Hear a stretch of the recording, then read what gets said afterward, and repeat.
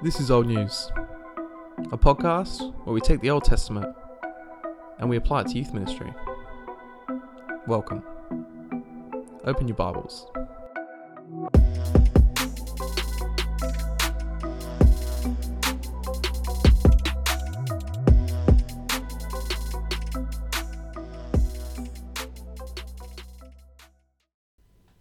Hello and welcome back to Old News. Tom Elms here, and today I'm joined by Matthew Payne. How you going, Matt?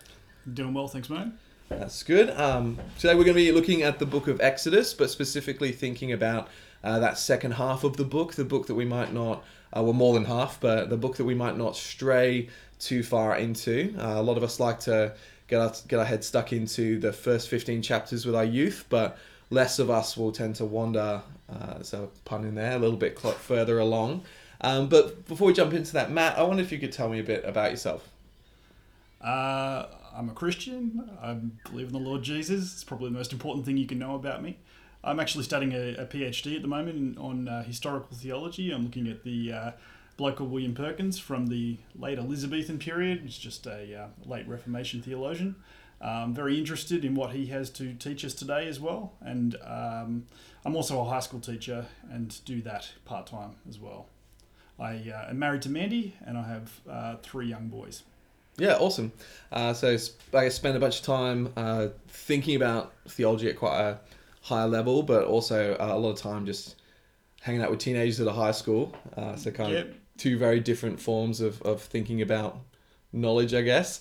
Yeah, you spend a bit of your time, though, thinking about theology and particularly how you can package it for your kind of everyday person. Can you tell us a bit about that?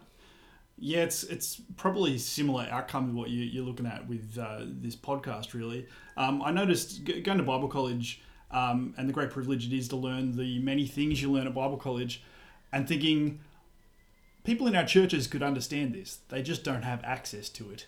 And so I run a ministry called Stretch, which is about getting into churches and running a seminar for a couple of hours and getting stuck a bit deeper into theological topics and biblical books, more than you can possibly achieve on a Sunday sermon, unless you preach way too long and way too deep. But I think that's really achievable, and the churches I've done it with so far have really enjoyed it. Yeah, great. Well, I think that's a really great thing to be doing, and as we just value so much being able to put the word in people's hands and for them to realize that they can read and grasp it, that they have the same Holy Spirit as any Christian academic does. But yeah, sweet. So we're going to be looking at Exodus today. What kind of experience have you had teaching the book of Exodus? A whole lot of levels, really. I've preached a sermon series through the book before, so that's mainly to adults. At the other end of the spectrum, I've written a series for a holiday kids club, for a one-day kids club, and we broke the entire book of Exodus, all 40 chapters, into 3 sections. So basically it was the salvation bit, and then the wandering to, following God to Mount Sinai, and then the message of the tabernacle. And we did those 3 talks aimed at primary school kids. And so somewhere in between, when I was high school teaching very early on, we were doing a series in a lesson, and the students did Mount Sinai, and they said, how come God is so angry and so unapproachable? And I know the Bible has an answer to that, and the answer is the tabernacle. And so I made a scale model of the tabernacle to answer their question, and we did a series on that afterwards. So that's another context in which I've taught the book and really enjoyed it. Yeah, fantastic. Well, how about we jump in and have a think about those things now, but specifically thinking about a youth context, and maybe we'll provide a bit of an outline about how we can do this in the term at youth group. So Matt, why do you think we should be excited, or youth ministers and youth leaders should be excited to teach this book in their youth ministry? Well, I think we should be excited to teach the whole book. So the first 15 chapters are how God saves Israel. It's the great redemption action of the Old Testament. God saves his people through the sea, out of death, towards life, but not to life yet. And that's why the second half's really, really important. Because Israel, from chapter 15 to 18 are travelling through the wilderness to the place where God has directing them to, Mount Sinai, where he met Moses, Mount Horeb, the other word for it. And then he meets them in chapter 19, and they're no longer a family. He says, you're a nation now. And he makes them his nation of priests. And then he teaches them about a way to him, a journey which is much, much shorter, but absolutely impossible. It's a journey of about 30 metres from the entrance of this tent to the middle room of this tent. And that entrance, that route, if you like, that 30 metres, is the entire gospel. It's about priests, it's about sacrifices, it's about the difference between life and death and clean and unclean, and it's about getting back to Eden. This is really exciting stuff. It's dense, it's difficult to get to because it doesn't present theology in the way we're used to. It shows you and gets you to sort of make a map in your mind of what the layout of this tent is. But the message of it is absolutely foundational to what Jesus did in his cross and resurrection. Yeah, awesome. Well, I think that's a really cool intro to a series. And yeah, we'll jump in now and start thinking about how we'll teach some specific sections, Sure. some key parts, and what some good application might be.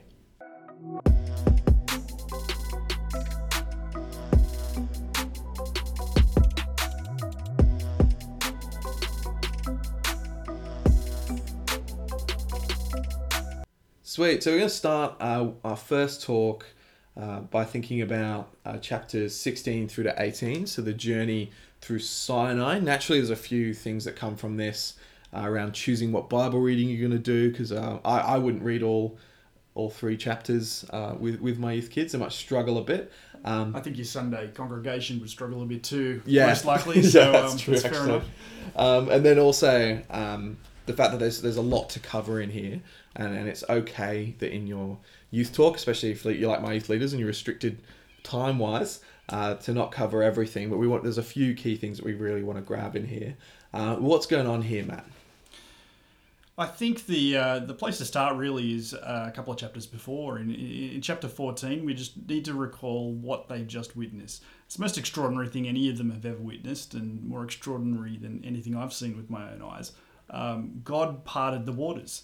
They passed through to salvation. The Egyptian army perished in the water. They sang a song in chapter 15 about how great a saviour and a greater warrior their God is. They've seen him do extraordinary things, and the whole world is going to hear about the God that these Israelites have. They've got something to boast about. It's not them, it's their great God who's their saviour. That happens. And now the same God is going to take them to Mount Sinai so they can meet him and worship him. The next 3 chapters have to have that context, where they've seen extraordinary salvation. The idea of chapter 16 to 18 is very simple, really. Israel is on a journey. They need to trust in God providing for them along the way, and they keep struggling to do that, to say the least. They cry out for water, God provides them water. They cry out for food, God provides them food. They cry out for different food, God gives them different food. And they are just faithless people struggling to trust in this God that they've just met and who has saved them. So that's the basic idea of these 3 chapters. There's a few passages in there you could choose to read and speak on, but all of them would have that same sense of the Christian life, of persevering in faith to where God is guiding us to. Yeah, I think it's an interesting struggle, and I think it's probably relevant to all people, but I find with youth as well, it constantly, this really reminds me of the classic kind of conversion event where a lot of youth kids will become a Christian or make a major commitment at some point, and that's largely connected to a big event in their life, or a big youth event that's occurring, and then the memory of that and that memory of understanding the gospel can fade with time. And then suddenly you can find yourself, it feels like you're walking through a wilderness trying to follow God's promises, but it often seems like a really dumb idea. Yeah, and immediately you're no longer, when you're not feeling that deep I guess, impact of the moment, Yeah. you find it harder or more annoying to live God's way. Yeah. And naturally for us, obviously, seeing I guess the ultimate miracle that we see through the gospel is the resurrection of Jesus and his death for us. That as the power of that image fades, we become more grumbly. Yeah, and it can be easy to barely paraphrase what the Israelites say. They say, "Can't we go back?" And they had pots of meat and a good time in Egypt, basically, where we were slaves to sin and death. But it was really good back there, so we should go back there and stop following Jesus now. Yeah, we can face exactly that temptation, and youth are at a point in their life where they're challenged to go any which way except follow Jesus. So this is a very pointed part of the Bible for young people as they seek the direction of their life, whether they're going to follow the cloud, the pillar of fire, or whether they're going to turn backwards towards sin and death. Yeah, and on top of that, they're not just themselves struggling with having to live God's way instead of choosing to live the way that they would want to live, but they're also being told by the world all the time that it's dumb too, right? Yeah. So it's kind of like there's their voice and their internal monologue. There's those who are struggling alongside them, but then there's also this huge external voice that's blasting in and telling them that it's dumb. Contagious grumbling. Yeah, and it really is contagious, like in Exodus. Yeah. You see how quickly it spreads amongst the people, and that they've so quickly... It's just one of those classic moments for me in Scripture where we laugh at them and think they're stupid, and at that point when we think they're stupid, it's when the text is really saying they are. This is... I think you're right. This is actually... I think of my own walk by faith, and I see myself in them more and more. We mustn't harden our hearts to this part of the Bible, as we're told. Psalm 95 is a good place to go for exactly that. This application of this part. Don't harden your hearts, as at Massa, which is part of this section,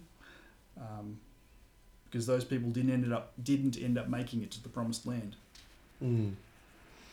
Yeah, and there's a helpful connection that you can draw here. Although you don't necessarily have to, but you could jump through from here to John 6, when Jesus himself kind of identifies with some manna typology. How would you think that would be a helpful thing to do? Yeah, I think it'd be great. And and while we're talking about bread and remembering well as we continue in faith, the Lord's Supper is an obvious place to go to for this theme. We live by continuing in feeding on the promises of God in Christ, and that's what the Lord's Supper is. It isn't just remembering; it's renewing our faith, feeding on Christ by faith today, so that we would continue walking today. So that's a great link to make as well, potentially, depending on the context. Yeah, fantastic. I think it's really helpful, and hopefully some helpful places for you to go as you start a little series on Exodus.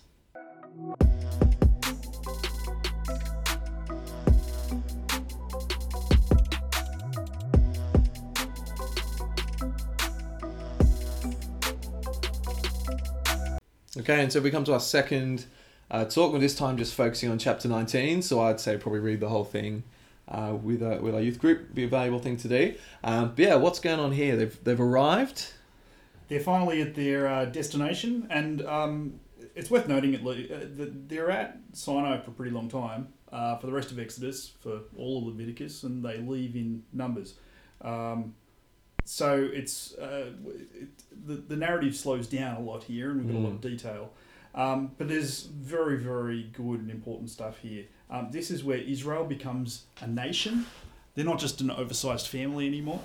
God says you are going to be a kingdom of priests, a holy nation. There's kind of this missionary aspect to it. They look outward to the world, and the world can know the one and true and living God through Israel and the way Israel lives, hopefully. So God covenants with them to have that kind of relationship with him. But what strikes me about this chapter, even more than that, even though how foundational and crucial that is God comes down from heaven and meets human beings here for the first time like this, well, since Genesis 3, when he throws them out of his presence, really. he comes down and this mountain basically explodes with fire and smoke and loud trumpet blasts, and it's absolutely terrifying. It's hard to picture, and the people are rightly terrified. You might, I suspect some teenagers will think this is God having a grumpy day, got out of the wrong side of bed in the morning or something. But it's not. This is the holy God who comes close to sinners. And so you notice as you read the chapter, there's a boundary around the mountain. Anybody touches that mountain, they're going to die. You better not break through to see the Lord because you'll die. There's kind of these layers, these buffer zones between God in the cloud and the people right at the bottom of the mountain. And you're just struck by how fierce God's holiness is here. He's not a God who's to be trifled with, and being able to be in relationship with him and come close to him is going to take some real doing, basically. I think something that's come out a lot when we have looked at prophetic literature has been the judgment of God and his holiness, these kind of images to wrestle with. With his holiness, I think this image of the mountain is really helpful to see who he is there, but also to see how fierce he is. And this isn't even them getting to see all of him, right? They're kind of just seeing the effect on everything around him rather than just him himself. God's hiding himself from them and showing them enough that they get the idea. Yeah, which is really for their own protection, right? Yeah, absolutely. And so that's a really helpful image. And really for me, and this will come up, I guess, later when we talk about the tabernacle, the starkness of just the separation that happens now between sinful humans and their creator. That someone who, without sin, could be so approachable and could walk alongside us. But now because of our sin, this fierce separation is in place and we can't even be in his presence. I also think this nation concept's really helpful for group identity and thinking about ourselves now as Christian people, who are God's people, trying to live his way and be his people. We know that Jesus has been the true Israel that these guys needed to be, and now as followers of Jesus, that we would live and try and be God's people. That is a definitive thing. That separates us from the world around us and is a significant separation. Not that we are Israel now, but that the images that are here are helpful for us in thinking about our separation from the world. Yeah, 1 Peter talks about Christians as, in that same way, echoing that language of the kingdom of priests. And so that's what we should all aim to be in the places we spend our time in the world, among people who don't know Jesus. We have the opportunity to look like people who know God and to speak like people who know God. And that's the challenge. Yeah, so a great opportunity to get that across to our youth and to hopefully give some young teenage boys a pretty cool image of God to play with and to think about compared to, I don't know, I feel like I'm always battling against this kind of nice God of the New Testament, nasty God of the Old Testament. I think the God of the New Testament has his own amount of judgment, being the same person. Yeah. But yeah, I think it's a great opportunity to chat about those things and a really important introduction now to what happens next.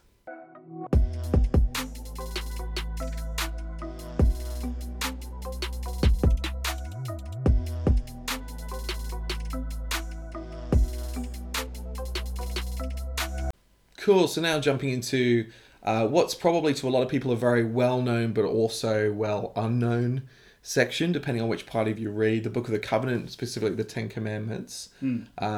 We kind of talked about that we'd probably do a reading of the Ten Commandments themselves and then reference in our talk that there was other stuff going on. But yeah, what's going on in this section, 20 to 23? So 20 to 23 really is the law, and the what we call the Ten Commandments is the beginning of chapter 20. But then we're kind of eyes glaze over as it continues to go on and on in details.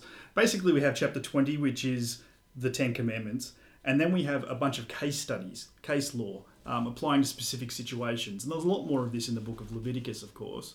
But God is talking about what it looks like to obey him as a nation. They've just become a nation. What's their law? And so really this law is answering the question, okay, we're going to be a kingdom of priests and a holy nation. What on earth does that look like? And the Ten Commandments is the answer to that, and that's what it means to be holy before God. Yeah, so it's a section that people kind of... They've heard this stuff, and they kind of have heard it just kind of told, and they can probably tell you maybe 3 or 4 of the Ten Commandments off the top of their head. Yep. Why do you think it would be a really significant thing to teach? It'd be a significant thing to teach because God still wants his people to live a holy life, and he hasn't turned his back on this way of living as a broad pattern of how to live as his people in the world. And so we're still called to live as holy people. And so we should teach that. I also, I really appreciate in this section that God cares about individual people and the difficulties of real life. It's like what you might call situational ethics in these chapters after the Ten Commandments of what do you do in this situation? What do you do in this situation?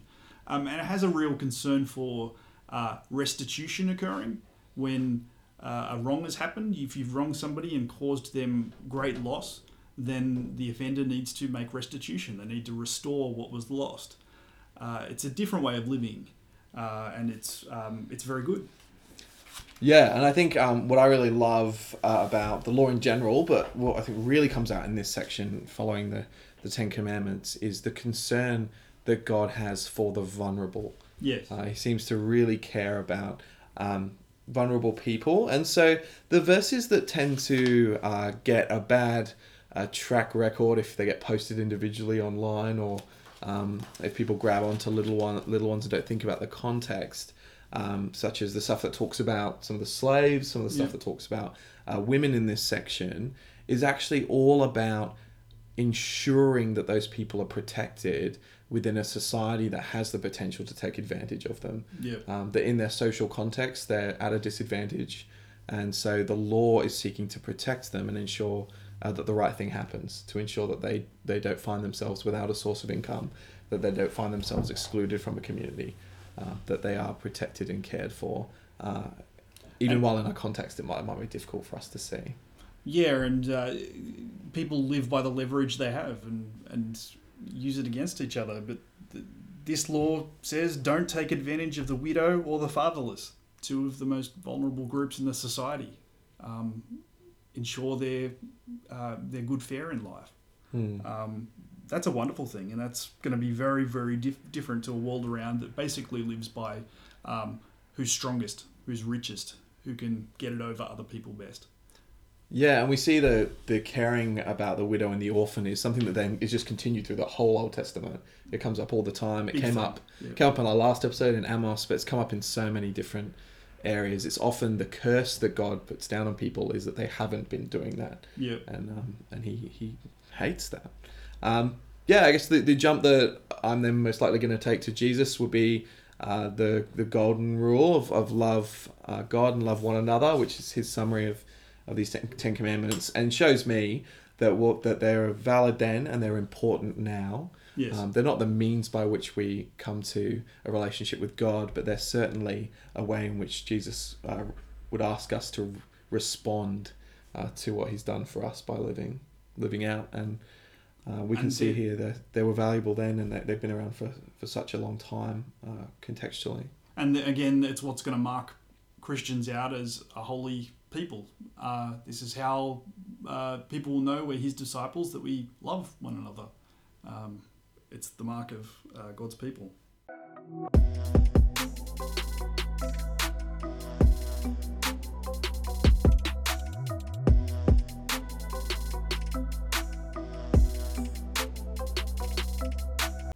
Cool. And so now that the law has been received, there's an important moment with not just Moses, but also a bunch of elders that are going on. So the covenant ratification. What does that look like?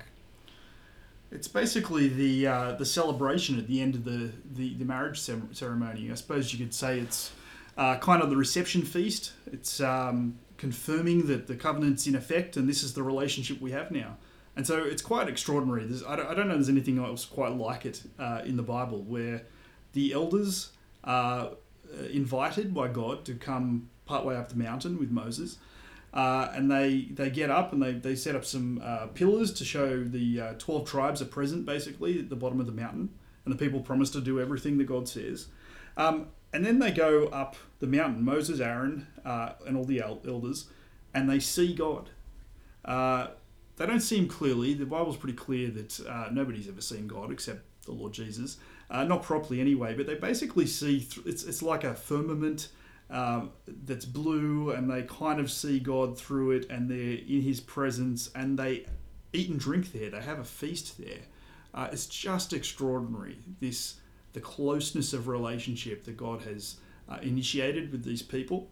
And it would be surely greater than witnessing the Exodus, the only thing greater than witnessing the Exodus. And so it's worth realizing just how extraordinary an event this is because of what happens next.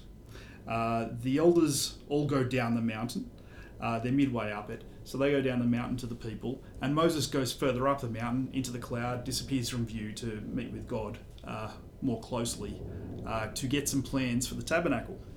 And Moses is up there for 40 days and 40 nights, and the people wait below and get up to bad things while they're waiting. Yeah, it's a pretty interesting section, how it kind of starts in the middle, and so I was thinking this is just a really great opportunity for a pretty cool model of a youth talk here, in that we start with this covenant ratification and this big feast, an exciting moment as the people have experienced God, especially the leaders who experienced God. Yep. And then two different plot lines occur, kind of like in some movies where they'll start in the same place, there'll be two different directions that go, and those plot lines are horrifically contrasting against each other in this one, aren't they? So Moses goes back up the mountain, and from 25 to 31, we have him receiving the plans for the tabernacle that we're going to talk about later. But what's important here is that there's 6 chapters or 7 chapters of just God explaining the tabernacle, what it's going to look like, and clearly, what we can take out of that is that it's important. And each element of it's really important, and God really cares about what he's passing on to them. Yes. And so while there's this really incredible moment of God explaining to Moses how he's going to make himself permanently present with his people, occurring on one end, and then immediately at the same time, down the mountain, the elders who have just been part of this covenant ratification their feelings already faded, they've forgotten, and now the people are demanding a sign, a symbol, and so they construct a calf to worship instead. And they treat it, they act just like the nations around them, don't they? They think that the best way to express divinity is through some kind of statue. It makes it local, you can bow down towards it, you can worship it and feed it and that kind of thing. And so they just do what all the other nations do with their God. They call it Yahweh, the God of Israel. And treat it like one of the idols of the nations, even though the first commandment, the first thing God said to them is, don't do that. It's an absolute offense to him. And how quickly they forget. It only took a month. Yeah, and it's just horrific, right? And then Moses comes down, he discovers what's going on. God kind of already knew what was going on, and he explains to he says to Moses while Moses is still with him, doesn't he, what's happening.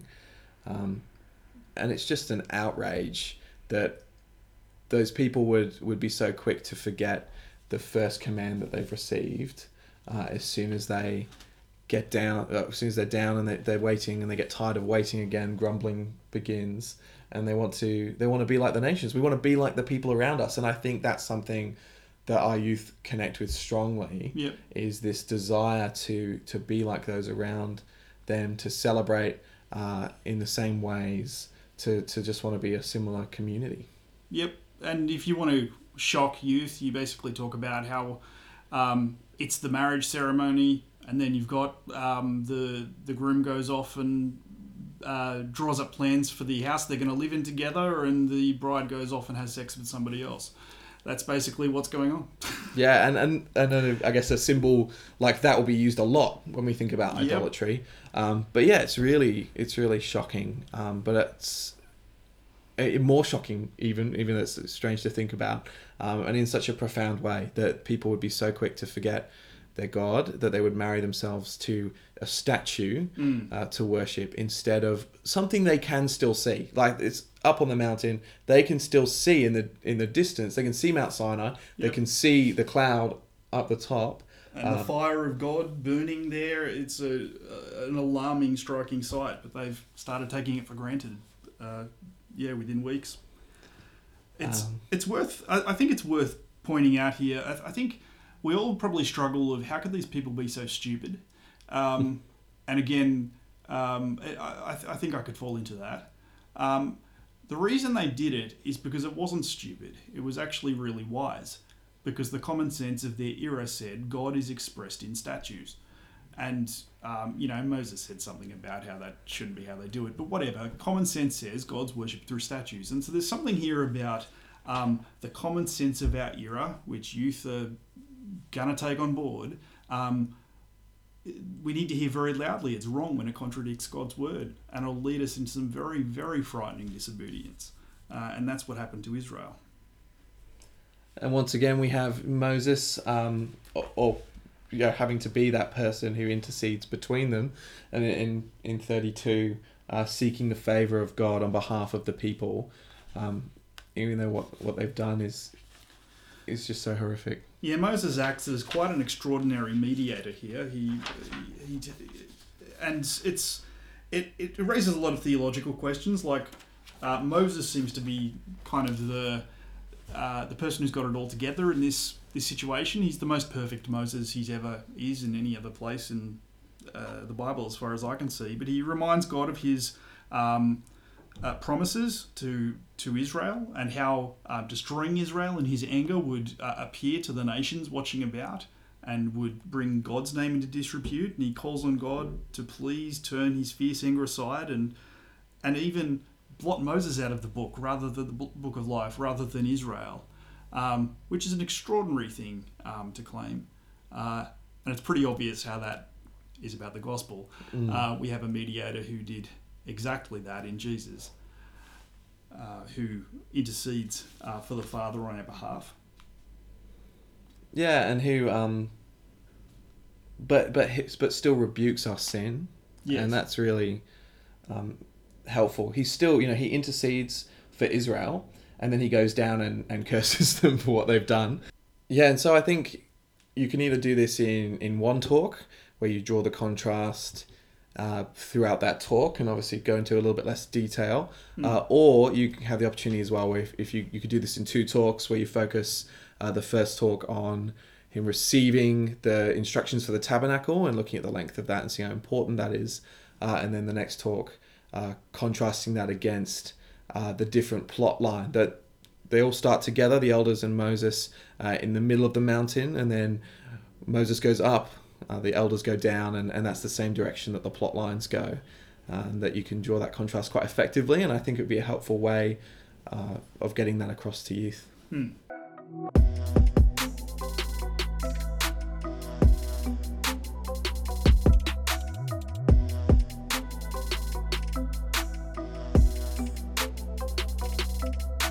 Cool, and so as we get to the next talk, we're going to spend a chunk of time on the covenant renewal that occurs here, and that seems to be, or is because it just seems to be so important.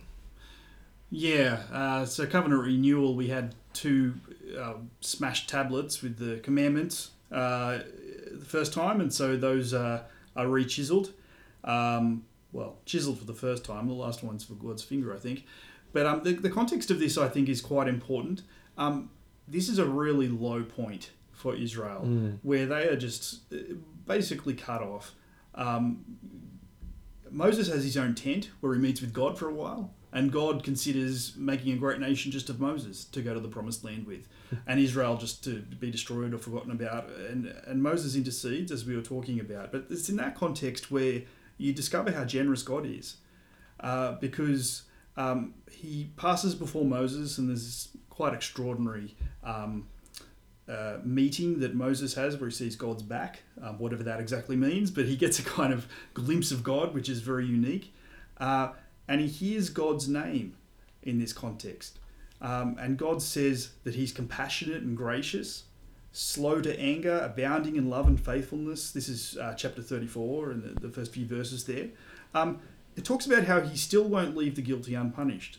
He punishes, but he's also faithful to his promises, and he's abounding in love, and he's not quick to anger. And these attributes of God are wonderful, important things that all of us need to meditate on and think about and have applied to our lives, and thinking about how God will be faithful to us. And we also need to hear the sternness of God's rebuke to sin. Yeah, and so largely, if you're doing a Bible reading, we're looking at largely the first kind of chunk of Exodus 34. It seems to be a really important moment, and is an important moment for God, just talking about his identity and who he is, which comes up again and again throughout the prophets, and this phrasing is seen often. Jonah in Jonah 4 attempts to throw this back in God's face when he's angry at him. Yep. It's a significant way in which God defines himself, and we see this slow to anger and abounding in love come through with his ultimate act of compassion towards us. Yes. That his character, while he appears scary, and there is this scary side to God here, we see that his compassion for his people ultimately comes out through a graciousness in the Lord Jesus. And praise God for the cross at this point, where he doesn't leave guilt unpunished and does actually punish. And we're not the ones who are being punished for it in this dispute between us and God. So praise God for Jesus. It's a very straightforward way of telling the gospel here. And seems to be the ultimate fulfillment of this character, right? In that he is completely and eternally compassionate and gracious, but at the same time completely deals with sin. Yeah, absolutely. And just to link it back, this is not a new theme. This is Exodus 19 again. God wants to meet Israel at Mount Sinai. He comes down as a very fiercely holy God who takes sin very seriously and will punish it and will destroy sinners. And yet he wants to draw near and make a way for that to happen. That tension is going to be over and over again through, the rest of the Old Testament, really, but definitely through the book of Exodus. Yeah, fantastic. And so it's great to see this side of God now, just before we get into our final talk, which will take up the last chunk of the book of Exodus.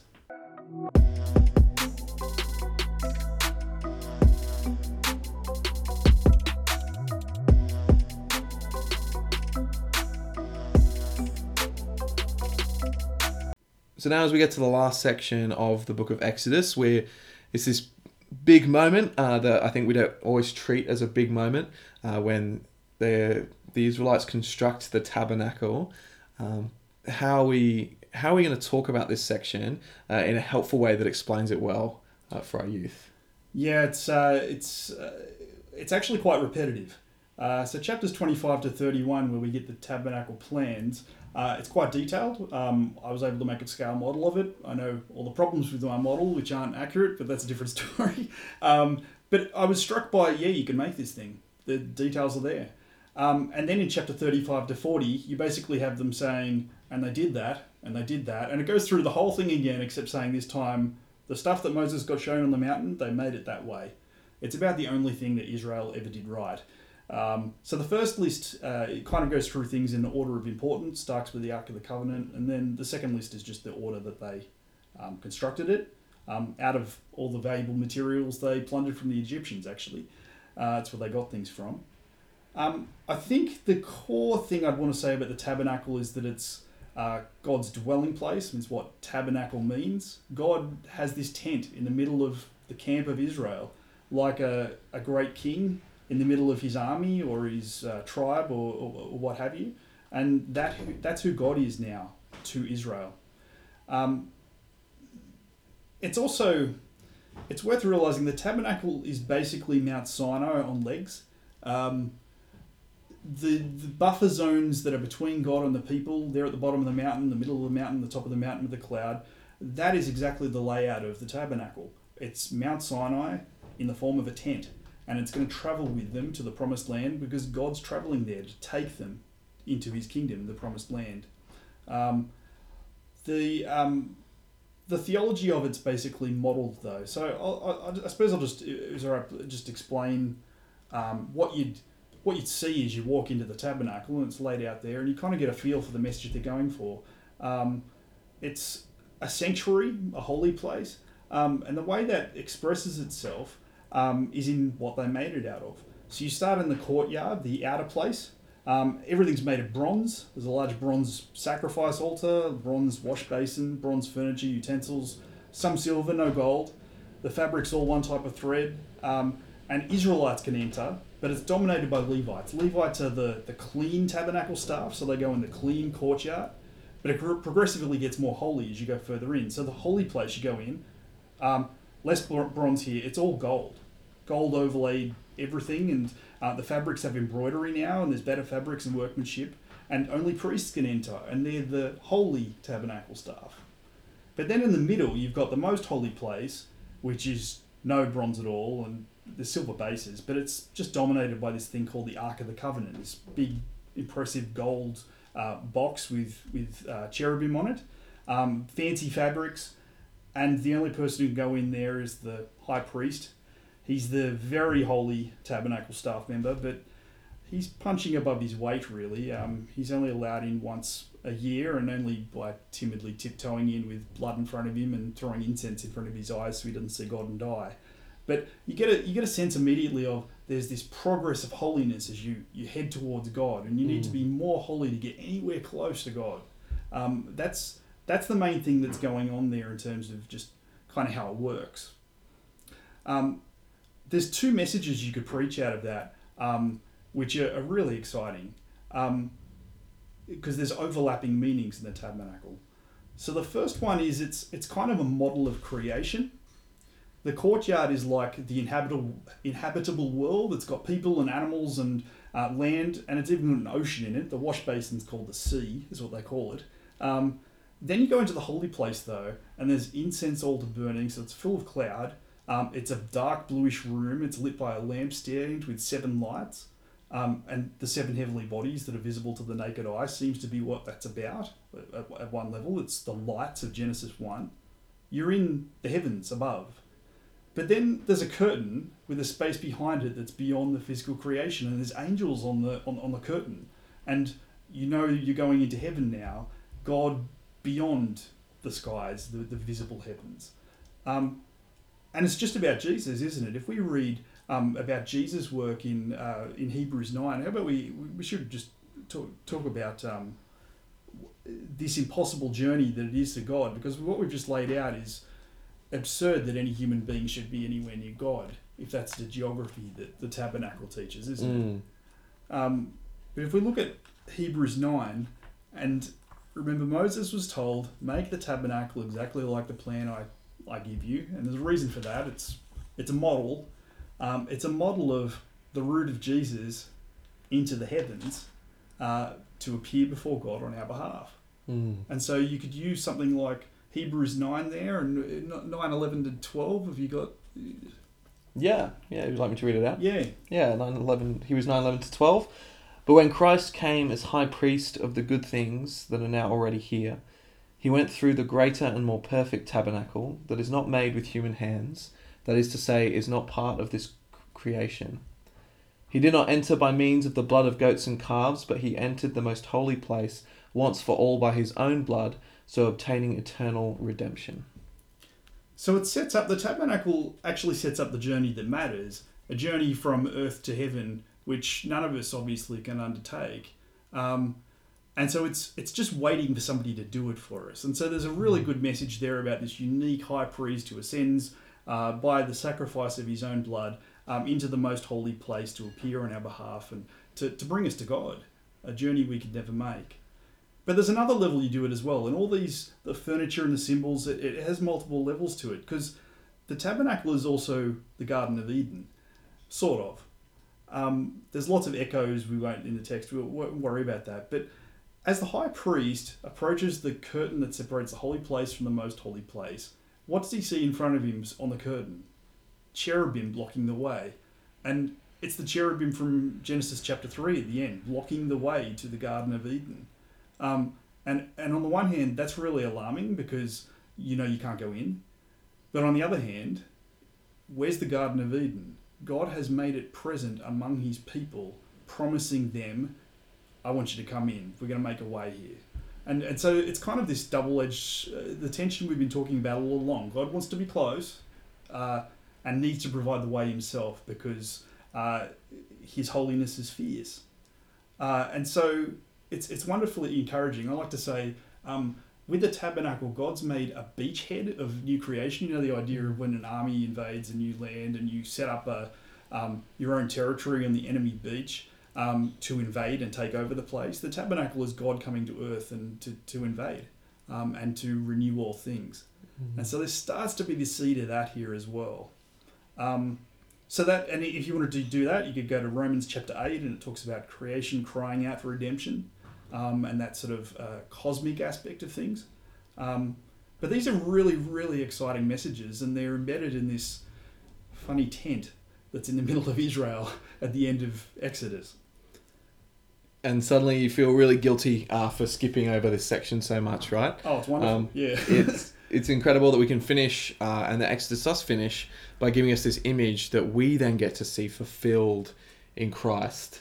In a way that is so much more profound, and going to Hebrews 9 I think is really valuable in being able to demonstrate that our series on Exodus would end by ultimately coming back to a way of understanding what Christ has done for us.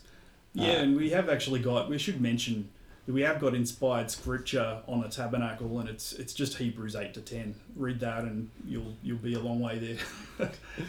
Awesome. So I think that's a really helpful place to finish off this little series on the second chunk of Exodus, but especially because just fantastically coming straight back to the blood of Christ, letting us into the most holy place for good.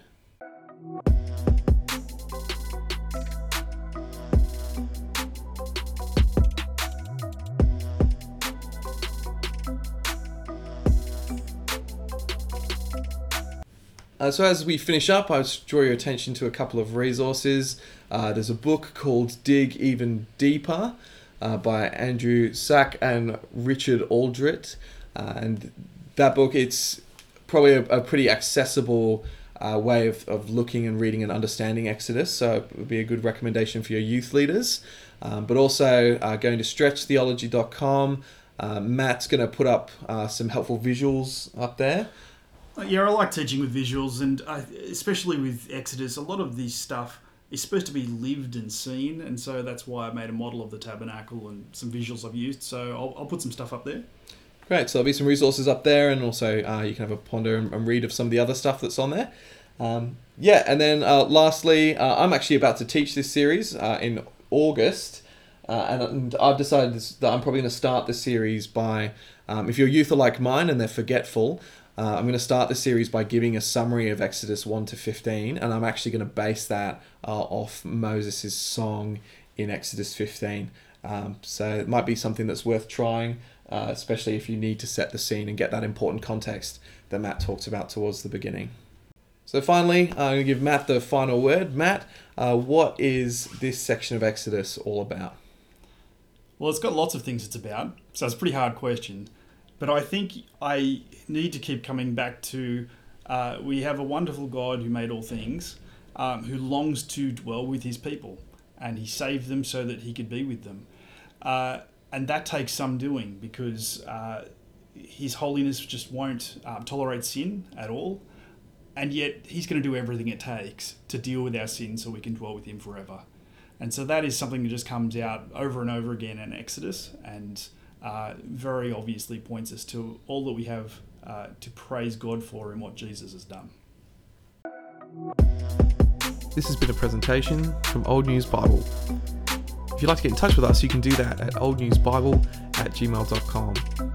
All quotes from the Bible were taken from the New International Version 2011, and the music is Amber by Drake Stafford.